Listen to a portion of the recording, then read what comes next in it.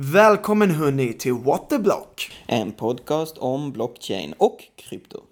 Ja hörni, här i dagarna så fick vi höra att JP Morgan ska starta sin egna kryptovaluta. Och det låter ju lite intressant, så vi tänkte definitivt gå in nu här under avsnittet och diskutera vad handlar här om. Vad är det som håller på att händer hos JP Morgan och dess kryptovaluta? Så vi kickstartar detta avsnittet. Nu kör vi! Nu kör vi!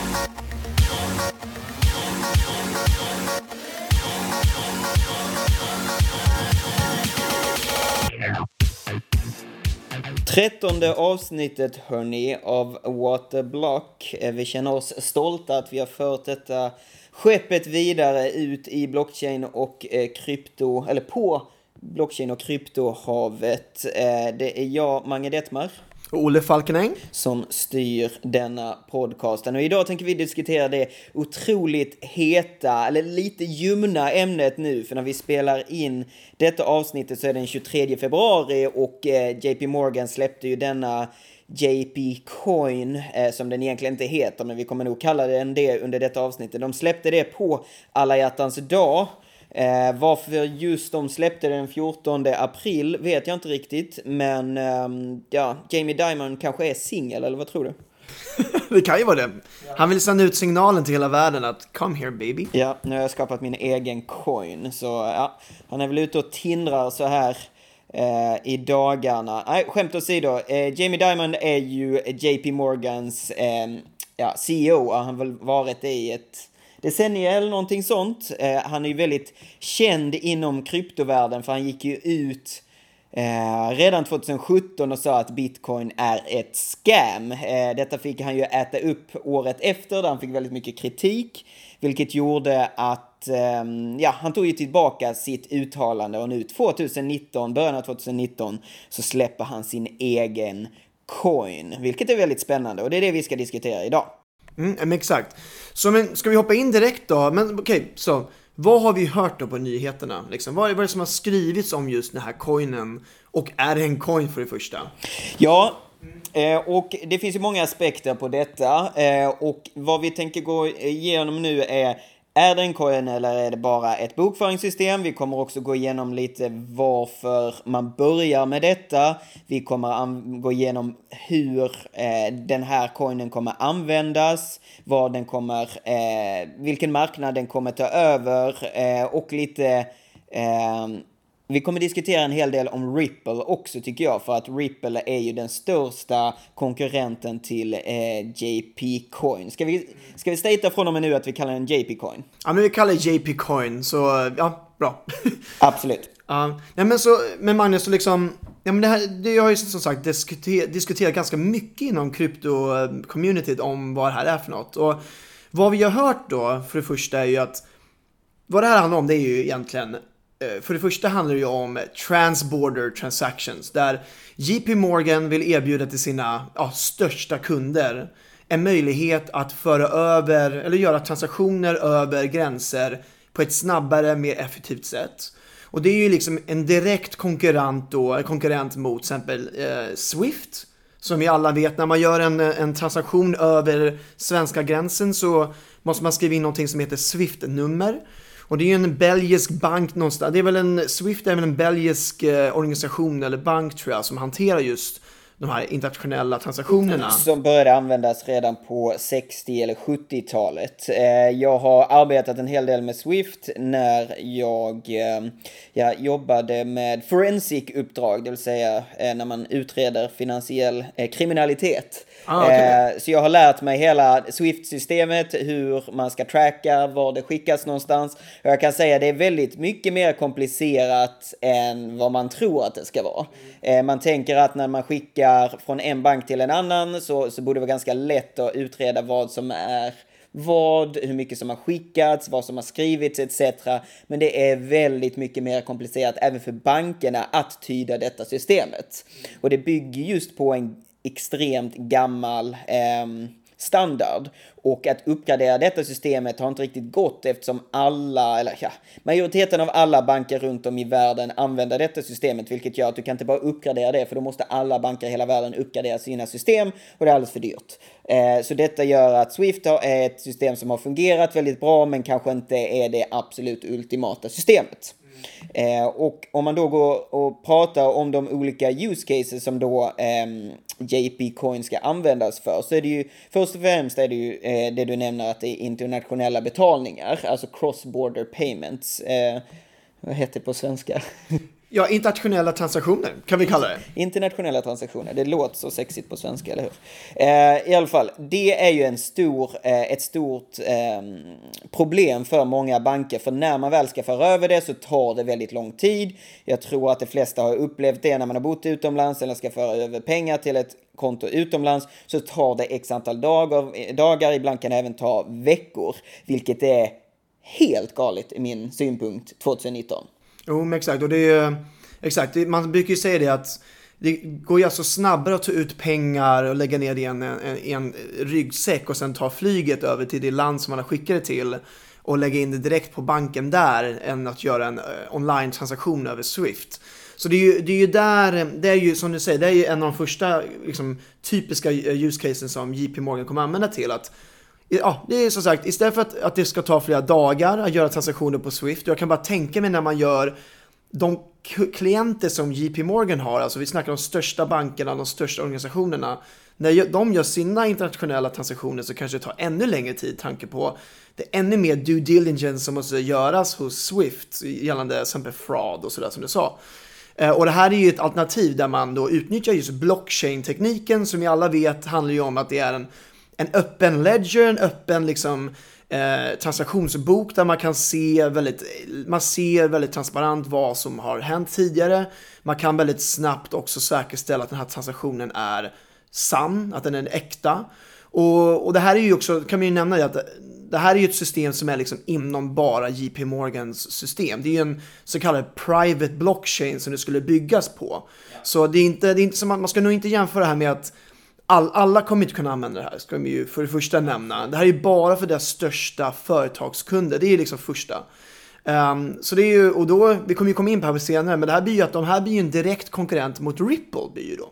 Exakt. För Ripple har ju gått in och sagt att vi kommer då ta över Swift. Och nu går JP Morgan in som en etablerad bank och kanske en av världens största banker också, och då direkt kan erbjuda en tjänst som är direkt konkurrent mot Ripple. Och Ripple har ju gått igenom ganska mycket skit på sistone. Det är många som hävdar att det är ett scam, det är mycket grejer som vi kommer gå in på det senare, vad som har snackats.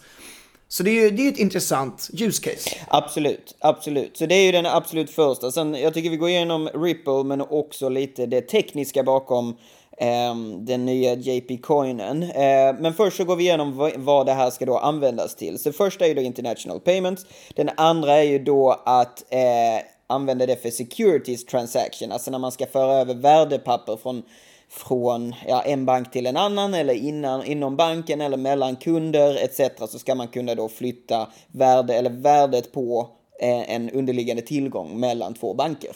Så det är det andra use cases. Och den tredje use cases då är ju treasury services, som man ska kunna samla tillgångar på olika dotterbolag runt om i världen. Om vi ska förklara det på ett enkelt sätt. Ja, men exakt. Och man skulle väl kunna säga som att man vill ju liksom konsolidera, om jag har förstått det, konsolidera olika företags låt säga att man har kapital som man skulle vilja investera i man skulle vilja få en bättre ränta till exempel som företag. Då skulle man kunna genom JP Morgan kunna konsolidera alla företagspengar till en stor pott och därmed kunna hävda till exempel en bättre ränta hos den bank som man skulle vilja lägga in på. Så som du säger, det kallas då treasury services. Nej, vad kallas det nu? Treasury service. Ja. Och det är intressant just att man ska kunna konsolidera olika assets helt enkelt. Och jag kan säga för en gammal revisor som har jobbat med x antal koncernredovisningar så är konsolideringen någonting som det läggs otroligt mycket tid och kraft och tankekunskap kring för att få ihop. För det är ett jäkla pusslande, så att om man lyckas göra det på ett enkelt sätt med hjälp av blockchain, så det kunde revolutionera, alltså alla revisionsbyråerna där ute hade dreglat om de hade hittat en lösning kring detta, för det är otroligt svårt för de minsta och de största företagen. Konsolidering är sjukt svårt. Så det är ju de 3 möjligheterna man kan ha denna teknologin till. Eller det är det de har gått ut med nu först. De kommer säkert, alltså om de ser att det får en bra genomslagskraft, så kommer de förmodligen addera olika services till detta.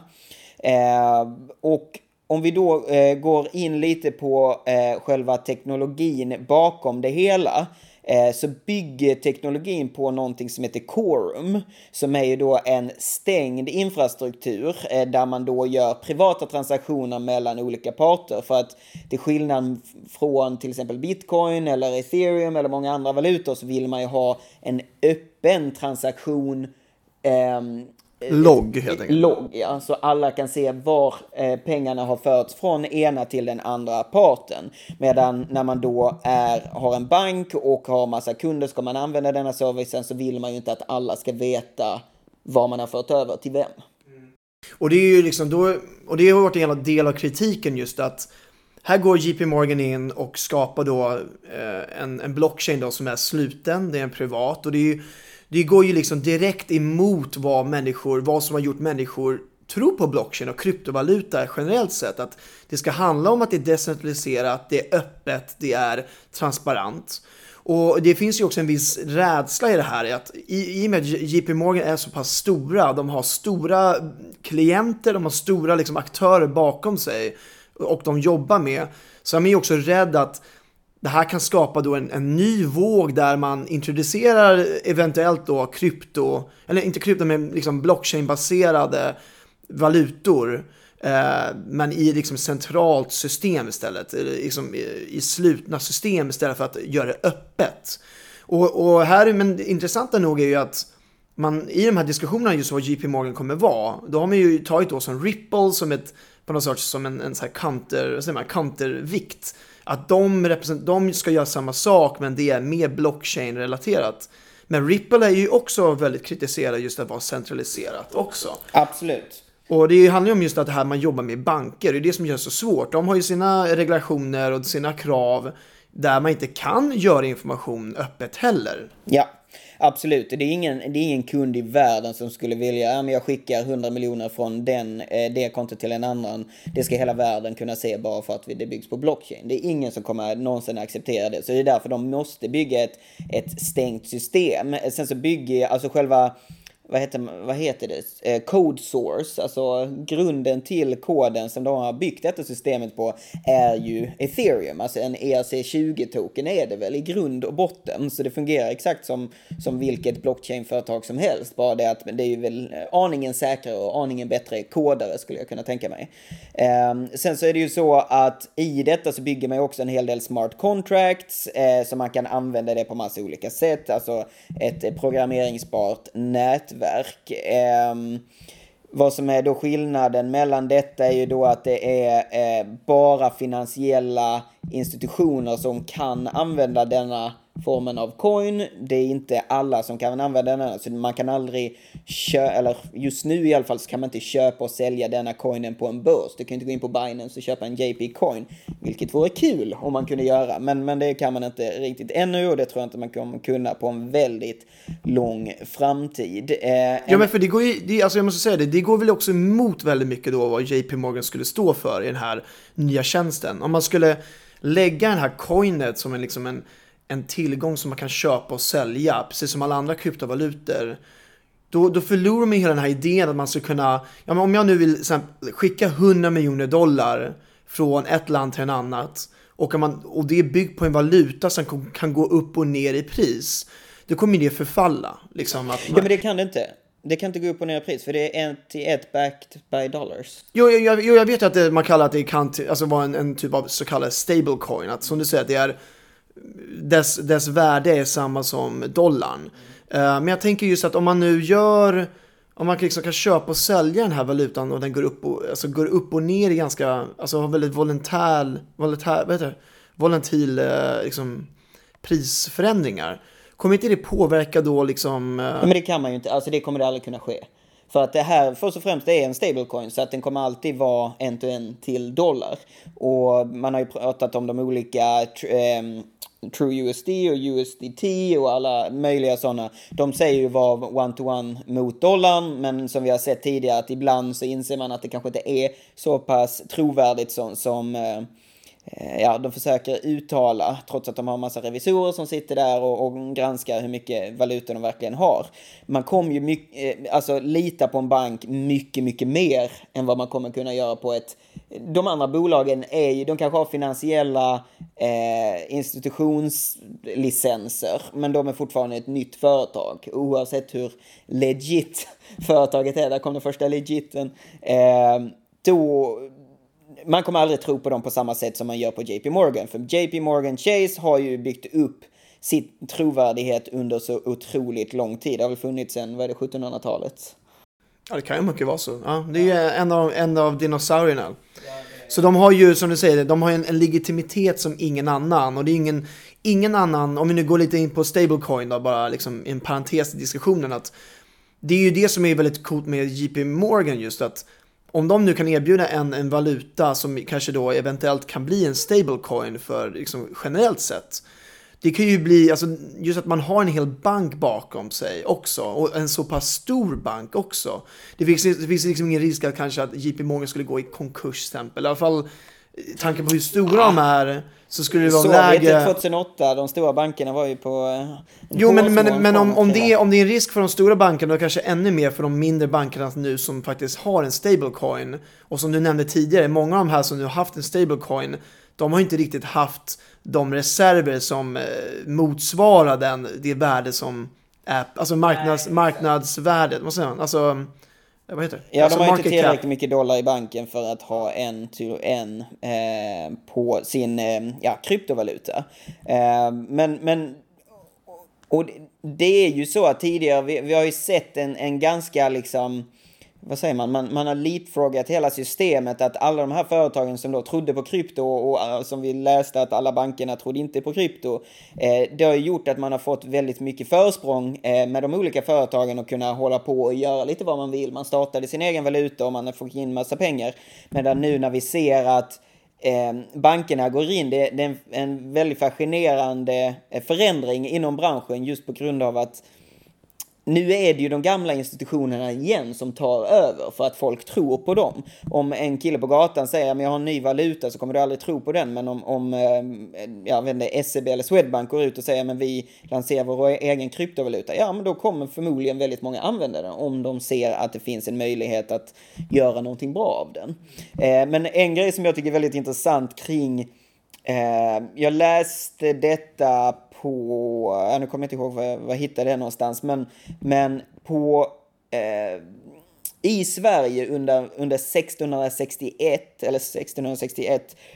så lanserade de en bank sin första banknot, vilket gjorde ett så kallat bankpapper, vilket är typ motsvarigheten till vad JP Morgan gör idag.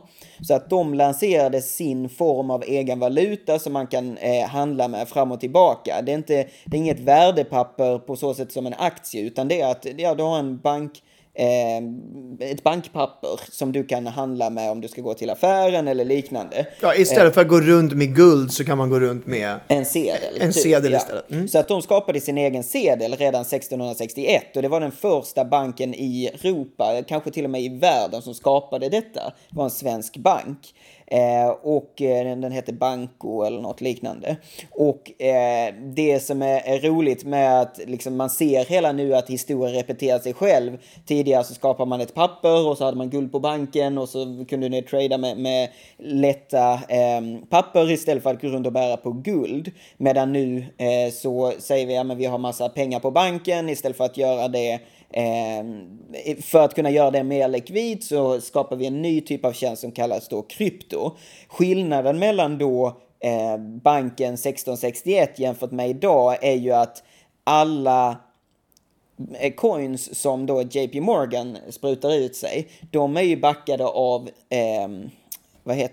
dollar. Medan på 1600-talet var det ju då guld, och dollarn släppte ju under Nixon kopplingen till guld med guldmyntfoten, vilket gör att det är någonting som inte bygger på någonting som banken lägger ovanpå, och helt plötsligt tradar man på någonting. Så det gör ju att det är två grejer som inte har något värde egentligen, som man nu tradar med miljardbelopp, och det är nu, alltså för mig är det så jävla märkligt. Ja, det är en jätteintressant perspektiv som du nämner, alltså som du går in på. Och det är nog så pass avancerat så jag vet inte exakt hur jag kan bidra till det, men låt mig försöka. Men alltså men exakt, du drar upp en jätteintressant poäng, och det är ju än en gång, det på något sätt går ju emot vad hela kryptoidén är från början. Man ska bygga någonting som är byggt på en, vad säger man, tangible asset, liksom att guld är en tangible, vad heter det? Alltså det är en begränsning hur mycket. Ja, men alltså det är begränsning hur mycket det kan finnas, och därmed liksom, som du nämnde, dollar kan man bara producera. Man kan bara producera dollar.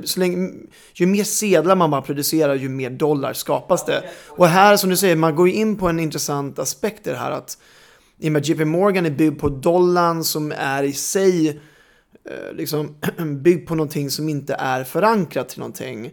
Då går man ju ännu ifrån vad krypto skulle kunna medföra. Alltså idén med Bitcoin är ju att det finns en begränsning hur många bitcoins som någonsin kommer kunna skapas. Dollarn har ju inte det. Man kan skapa hur mycket dollar som helst. Ja, och det är det jag tror många inte riktigt förstår. När man håller en dollar så tänker man att en dollar kommer alltid vara en dollar. Men kollar man på de senaste 100 åren så har ju de gått ner till 10% av värdet det var för 100 år sedan. Så att valutan dollar har ju alltid minskat i värde, medan då, om man kollar på Bitcoin som bara startades för 10 år sedan, har ju gått upp i värde sedan dess. Och det är ju Bretton Woods-systemet som bygger på att vi bygger själva förtroendet kring de valutorna vi har. Det är ju väl samma i Sverige, antar jag, att förtroendet för hela vårt system, det är därför vi kan handla att en krona är en krona, en hundralapp är en hundralapp. Och det bygger bara på att vad man kallar då en konsensus mellan alla i landet. Okej, en krona är värt så här mycket när jag tradar mellan dig och mig. Men om man då ser att förtroendet för en valuta, som vi har sett till exempel i Venezuela eller i Turkiet, många afrikanska länder, där har ju förtroendet för det här konsensusen att x antal kronor eller dollar eller vad det nu är lika med denna produkten.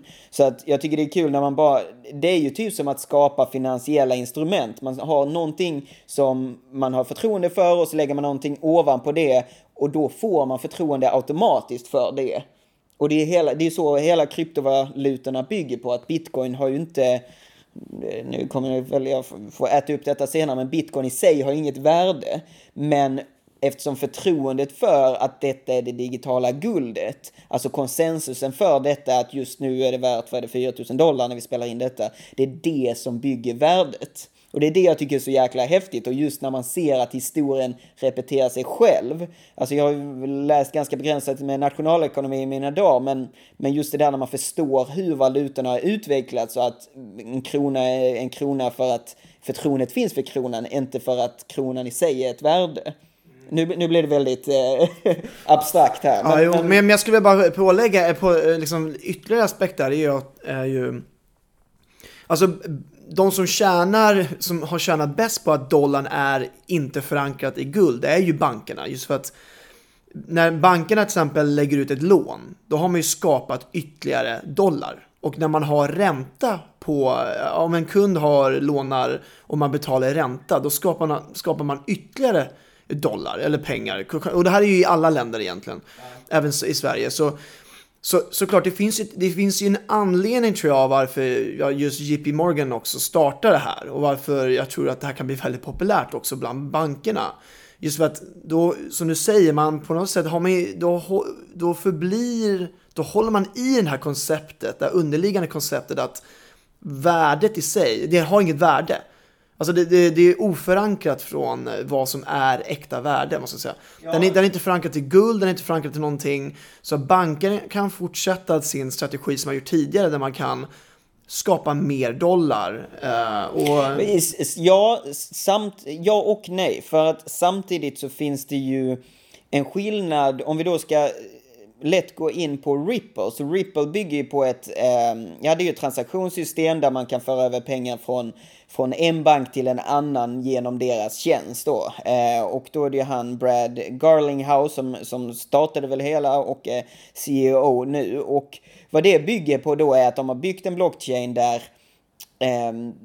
när en bank vill föra över x antal miljoner så skaffar man deras system och då är det en bank som kanske finns i Sverige och en bank som finns i USA. Då använder de båda systemet och ser de att vi har fått över 100 miljoner därifrån till dit. Du kan delita det från det bankkontot, du kan lägga till det på det bankkontot. Det är väl väldigt enkelt vad det är förklarat. Medan då JP Coin bygger på ett dollarsystem, vilket gör att det kommer alltid byggas på en skuld hos den andra banken. För du kommer aldrig, alltså när du använder Ripple så byggs det ingen skuld från början, utan det byggs bara på att vi överför ett system som är säkert från ena sidan till den andra. Medan om du då köper till exempel en JP Morgan coin så kommer du skicka över det, vilket skapar en skuld hos en bank och en tillgång hos en annan. Ja. Detta kanske blir lite för tekniskt, men jag ser det på som debit och kredit på när man bokför. Jo, det blir det ju. För när du skickar över, om du till exempel om du köper 1 miljon JP Morgan coin och så skickar du över det till en annan bank, då kommer du ha det som en tillgång på din sida, medan de kommer ha en skuld på sin sida. Men om man då köper Ripple så kommer det bara föra över, rent bokföringsmässigt så kommer du aldrig ha en skuld, utan pengarna kommer bara föras över. Ja, men det är väl fortfarande debit och kredit även i en transaktion. För det är en tillgång som försvinner. Men det är ändå, om du då menar att kredit ska definieras som en skuld alltid. Nej, men om man ska konsolidera det hela, det är där man kommer in till konsolideringsfunktionen också. Ursäkta lyssnare, detta blir lite för tekniskt, men när man ser på konsolideringsverksamheten så måste man ju netta ut alla, så man inte ska blåsa upp en balansräkning så att alla tillgångar skulder räknas, utan man måste ta bort skulder i ett bolag som har tillgång i samma bolag eller i samma koncern, vilket gör att om man då inte har något själva värde på coinen så kommer det inte bli skuld och tillgång, utan då kommer det bara bli att man för över ett värde. Men om man har en dollarbackad kryptovaluta så bygger det på att en coin dras bort från ett konto och läggs till på ett annat, och det byggs en skuld och en tillgång. Okej, all right. Ja, det är lite kanske det är Manges revisorskola kan ni gå in och kolla på mitt Instagramkonto. Exakt, men delvis förstår du säger, men jag tror det är lite komplext för att jag ska kunna gå in helt och hållet. Men det är en annan aspekt jag skulle vilja prata om just runt de här 3 olika områden som man har pratat om att JP Morgan, eller JP Coin som vi kallar det. Och det är ju det här med att man ska kunna använda alltså security services och värdepapper. Och det tänker jag ju mycket att man säger ju att det här är liksom, det är de första 3 områdena, och man kan räkna med att man hoppas att det kommer mer tjänster, flera funktioner runt det här coinet. Och jag tänker ju mycket på det här tokenisering av värdepapper. Alltså att om det är byggt på blockchain så kommer man ju också kunna då tokenisera de assets som den här blockchain-tjänsten kommer kunna hantera. Och om det är då stora institutioner, stora aktörer, banker som blir kunder till det här, då kanske man då kan få tillräckliga incitament att man faktiskt börjar göra tokenisering av assets. Att det finns, att man når ut till de här som kallar institutionella aktörerna som alla i kryptovärlden har på något sätt väntat på, som de fortfarande inte riktigt har kommit i den omfattning som man har önskat. Men genom en sån här typ av coin som det är kopplat till en bank som de litar på, som har liksom resurserna för att bygga upp någonting som kan bli riktigt bra, då kanske man kan också börja leka mer med nya typer av assets där man kan investera i nya typer av tokeniserade assets där man kan liksom bryta upp en asset och göra den tillgänglig. Absolut, och där är det ju otroligt häftigt för att det öppnar dörrarna för att då skapa värdepapper för alla möjliga tillgångar, som vi har sett på det har ju varit lite viralt kring lägenheter på Manhattan som varit svårsålda, så säljer man istället det i delar. Om olika banker då äger olika former av, jag vet inte, hus eller kvarter eller företag som äger olika skyskrapor runt om i världen, för att föra över det värdet till ett annat, en annan del av världen, så kan man inte bara skicka ett papper och sen är det löst, för det är otroligt svårt. Men om man då skulle kunna tokenisera det, att koppla, jag vet inte, 1 kvadratmeter till en coin och så vidare, då kan man föra över värdet från en tillgång som är väldigt illikvid till att göra den väldigt likvid. Och om man då har såna här spelare som JP Morgan som har väldigt mycket förtroende, då bör man inte bry sig om att kommer det här värdet verkligen föra över? Kommer det legala strukturen kring det hela vara legit? Kommer jag verkligen, när jag sitter på andra sidan jorden, verkligen äga denna tillgången? Eller när jag kommer tillbaka till Manhattan så bor det någon annan i min lägenhet? Det är ju sådana grejer som är väldigt häftiga, om man då kan koppla direkt värdepapper till krypto. För det är det som har varit det absolut svåraste steget för de flesta företag. För att det är ingen som tror på ett nystartat företag, men de som redan har förtroende, som då är revisionsbyråerna, bankerna, konsultbolagen som har varit funnits väldigt länge, de har redan förtroendet och då kan de göra sådana här grejer. Exakt, så det här, man hoppas ju att hela det här nya initiativet från JP Morgan kommer ge liksom en ny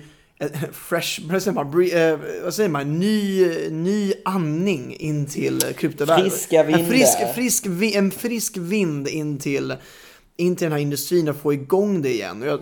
Som du säger, jag tror att om det är någon aktör i dagsläget i alla fall som är rent publikt har kommit ut och sagt att de jobbar med liksom antingen tokenisering eller har någon typ av kryptovaluta eller jobbar med blockchain, så kan ju få igång det här verkligen. Alltså de kan ju få igång att det blir ett intresse igen, och de kan få igång att det blir riktiga projekt och intressanta initiativ som faktiskt är relevanta och där stora företag och institutionella aktörer faktiskt är intresserade av också. Yes, så det är revolutionerande, och just det där att vi ser att de bryter isen och vågar göra detta, vilket är jäkligt stort. Banker är ju kända för att vara ganska slöa när det gäller ny teknologi, för att de vill se att det verkligen funkar innan de väl använder det. Så att nu att JP Morgan går ut och gör detta, antingen ett desperat steg för att överleva, eller så är det förmodligen någonting som verkligen fungerar, och det är därför de gör detta. Vi kommer förmodligen se flera andra banker som gör exakt samma grej.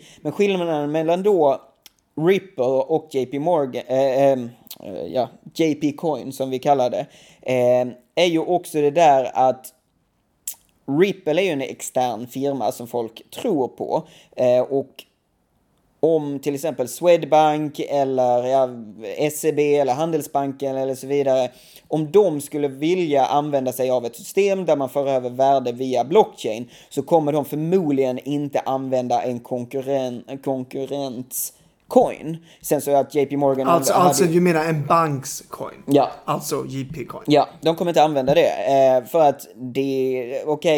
JP Morgan har ju väldigt mycket annat än vad kanske Swedbank och Handelsbanken de är väl inte direkta konkurrenter på så sätt. Men Ripple har ju en fördel där, att det är ju ett neutralt bolag. Det är ju inte så att de är... jag vet i och för sig inte om de är ägda av vissa banker, det kan jag inte svara till. Men... Jo, det verkar som att de är det. Och roligt är att en av ägarna är JP Morgan. Jaså? Det hade jag ingen aning om. Okay. Alltså det är stora banker som Santander och flertal, men också däribland JP Morgan. Okej, ja men i alla fall, de är ju i alla fall ett företag som ska vara neutralt. Ja. Inom teoretiskt. Ja, och på så sätt så kan alla använda det systemet, för det är en tredje part så att säga.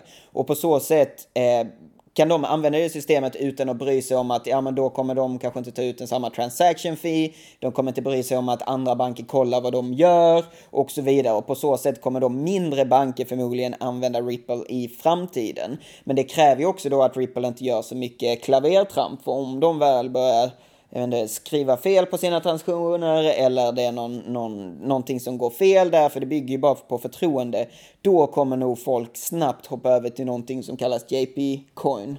Ja, men exakt. Alltså det här som jag vill gå in på lite mer på Ripple, för som du säger, man kan nog utgå från att många banker skulle inte vilja ha en annan banks liksom valuta och använda sig i sina egna transaktioner till sina egna liksom kunder, och det är helt förståeligt. Vi kommer säkert se en situation där flertal storbanker har sin egen liksom digitala eller kryptovaluta som är en direkt konkurrent mot JP Morgan för att förbli relevanta. Och där blir ju Ripple också liksom, som du säger, där kan de vara liksom underdogen som alla banker på något sätt kan vända sig till. Men sen har ju Ripple fått så otroligt mycket kritik också. Alltså det har ju gått ut, det har ju sagts i media så att alltså de har sålt av hundratals miljoner av sin egen valuta, för att Ripple som företag äger ju 60% av den totala Ripple, liksom Ripple coin XRP. XRP vad säger man? Stacket, alltså själva totala token som har gjorts. De äger 60%, och tydligen har ju de ju också sålt av mycket av det. Jag läste att de har sålt av för 100 miljoner i alla fall under 2017. Nu vet jag inte, det är ju nästan 2 år sedan. Så det är det här liksom att det också kommer på något sätt skapa en alltså man kommer inte känna tillit till Ripple heller. Och där kan ju också då JP Morgan som första stora aktör komma in och ta den rollen. Om det kommer ut ännu mer specifikt att Ripple har gjort vissa grejer som är olagliga eller omoraliska, vilken bank skulle vilja ha samarbete med Ripple om de har den typen av förtroende. Men förtroende, men också en sån typ av verksamhet, en sån typ av liksom business ethics. Ja, sen ska man ju också säga att de flesta banker där ute har ju gjort en annan del klavertramp under åren. Det är inte så att JP Morgan är helt rena under fötterna heller. Det är sant. Så att men de har ju absolut klarat sig under många år, och de har ju väldigt mycket mer förtroende än vad Ripple har ännu. För att Ripple för många där ute som inte har talat om krypto eller blockchain eller vidare, så har de ingen aning om vad Ripple är. Medan då JP Morgan, Chase, hoppas jag att de flesta som lyssnar på denna podcasten vet i alla fall. Sen ska jag också nämna så där att Ripple och XRP är ju 2 olika grejer. XRP är deras valuta som man kan trada på massa olika plattformar, medan Ripple är själva företaget som använder XRP för att flytta över pengar.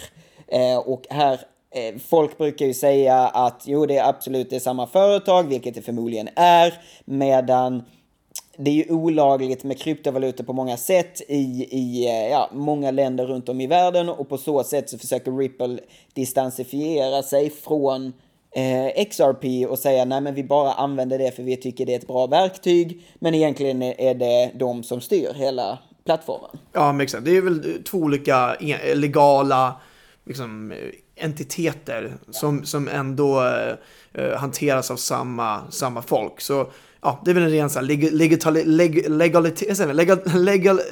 legalitet som vi gör börjar bli lite internationella för denna podcasten. Tar vi på engelska eller? men jag tänker också det här nu liksom, okej, vi vet nu att men för det första kan vi ju bekräfta att JP Coin är ju inte riktigt en kryptovaluta, och det är kanske mycket att man säger det för att det är byggt på blockchain, men i och med att det är en coin som kommer hållas inom ett slutet system, i alla fall initiellt, och det är transaktioner som kommer ske liksom inom systemet. Det kommer inte vara en valuta som man kan köpa och sälja, och det inte riktigt följer de kanske principer som en blockchain-baserad valuta ska vara. Och det är väl därför man inte heller definierar det som en kryptovaluta. Det är bara en transaktionsmetod. Det är ett bokföringssystem som de använder internt, som är mycket mer stabilt än ett Excel-ark typ. Och Swift-systemet är ju så jäkla gammalt och outdated, så alla banker har ju letat väldigt länge de har ju letat länge för var man kan hitta ett nytt system som man kan använda istället för att använda detta gamla Swift-systemet, för att ja, det har funkat, men det är väldigt slött, det är väldigt svårt att tracka olika transaktioner och det är förmodligen väldigt dyrt för banken också att använda. Ja, men exakt. Men då kommer ju kanske den slutledande frågan som jag tror vi alla här, vi dödliga, är intresserade av. Tror vi att JP-coin kommer bli en valuta som vi kommer kunna se i vanligt bruk? Kommer vi kunna gå till ICA om några år eller inom en kort tid och kunna betala våra matvaror i JP-coin som en... Ja, vad tror du, Magnus? Kommer vi se det här att det går utanför att det är bara de här stora institutionella klienterna? Men, eller kommer det liksom, kommer det att gå ut till oss vanliga kunder? Med det svarar jag ett rungande nej, för att de kommer aldrig vara ute efter de kunderna. Och om de är ute efter de kunderna och ser att det kommer börja fungera, så kommer Visa, Mastercard, Alipay, WeChat Pay försöka göra det. För att JP Morgan är inte en bank som satsar på konsumentprodukter på det sättet. De satsar på stora institutioner som vill föra över värde, trada och så vidare. Så att det tror, om det skulle ske, nej, jag säger rungande nej. Nej, och jag håller med dig. Och jag tror att varför det har funnits nu i industrin senaste, vad blir det nu, 2 veckor, eller 1 vecka, 1,5 vecka, att man tror att det skulle vara fallet, att det här blir en valuta som kommer användas i gemene man. Det är ju för att det är aktörer inom den här industrin vill så gärna tro att det här kan bli en våg, en ny våg, som sagt, frisk vind in i industrin ger legitimitet till hela industrin totalt. Och om man kan då rent liksom retoriskt måste jag säga, hävda att JP Morgan också jobbar mot slutkunden, då ger det ju också en sorts indikation att JP Morgan som en av de största bankerna tror också på tror på krypto. Därmed kan vi räkna med att krypto som totalt sett kommer också ha en chans. Så som du säger, det här kommer, som du nämnde tidigare, det här är ett bokföringssystem just nu. Och som du säger ytterligare, det här, deras kunder är institutionella företag och de jobbar inte mot slutkund. Och det är nog väldigt svårt för ett företag som JP Morgan att bli ett företag som jobbar mot slutkund. Det är inte deras nisch, det är inte deras segment. Så det skulle vara väldigt förvånande om de skulle hoppa in där. Det finns som sagt flertal aktörer som jobbar mot slutkund dagligen som skulle göra det här bättre. Visa, Mastercard, vilka som helst. Absolut. Sen ska man nämna också slutligen här, jag tror vi bör runda upp, att Bitcoin-priset har ju gått upp med 10-15% sedan de lanserade detta. För att det skapar en våg. Det är inte så att liksom JP-coin och Bitcoin har någon relation överhuvudtaget. Men när en stor institution går in och säger att vi använder en teknologi som heter blockchain, så då vill alla tidningarna skriva att men blockchain är samma som man använder för Bitcoin och andra kryptovalutor. Då skriver man att JP Morgan är för krypto. Så läser konsumenten det som tänker, men det här, om nu till och med riktiga banker går in och skriver eller går in och använder denna teknologin, då måste det verkligen vara någonting. Då kommer de där nya konsumenterna in på kryptomarknaden och säger, jag köper lite Bitcoin för nu tror jag till och med JP Morgan att detta kommer fungera, och på så sätt så ökar priset. Så JP Morgans blockchain-lansering och Bitcoin påverkar varandra, men de har ingenting med varandra att göra egentligen. Exakt. Och vi kan ju, nu har inte jag gått in och läst deras original pressrelease, men det skulle förvåna mig om det står ordet coin i deras pressrelease, utan det har varit någonting som har utformats efter artikel och det är tredjeparts källor. Men som sagt, det är i alla fall en intressant use case som man kan utnyttja blockchain, men det är också kanske framförallt att det blir intressant nu gentemot Ripple, som är ändå världens 3:e största kryptovaluta. Att det här är en direkt konkurrent mot dem. Och där kan det bli intressant att se hur de reagerar på det här, hur de hanterar att en av världens största banker går in och direkt erbjuder en tjänst som de gör. Yes. Brad Garlinghouse tror jag ligger och är lite nervös på nätterna nu när JP Morgan Chase har gått in och tagit sig an den häftiga teknologin som kallas blockchain. Tack vänner för att ni har lyssnat på detta avsnittet av What the Block, en podcast om blockchain och krypto. Det är härligt att höra med er på denna resan. Glöm inte att skriva en review på denna podcasten. Glöm inte att ratea denna podcasten 5 härliga stjärnor så vi kommer högre och högre upp i systemet. Om det är någonting speciellt som ni tycker att vi bör diskutera i denna podcasten eller om något speciellt som ni funderar över, så hör gärna av er på vårt Instagramkonto som heter What the Block.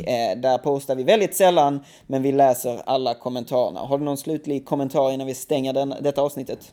Nej, det har jag faktiskt inte. Det var en riktigt bra summering. JP Morgan, here we go. Ha det bra, hörni. Tja. Tja.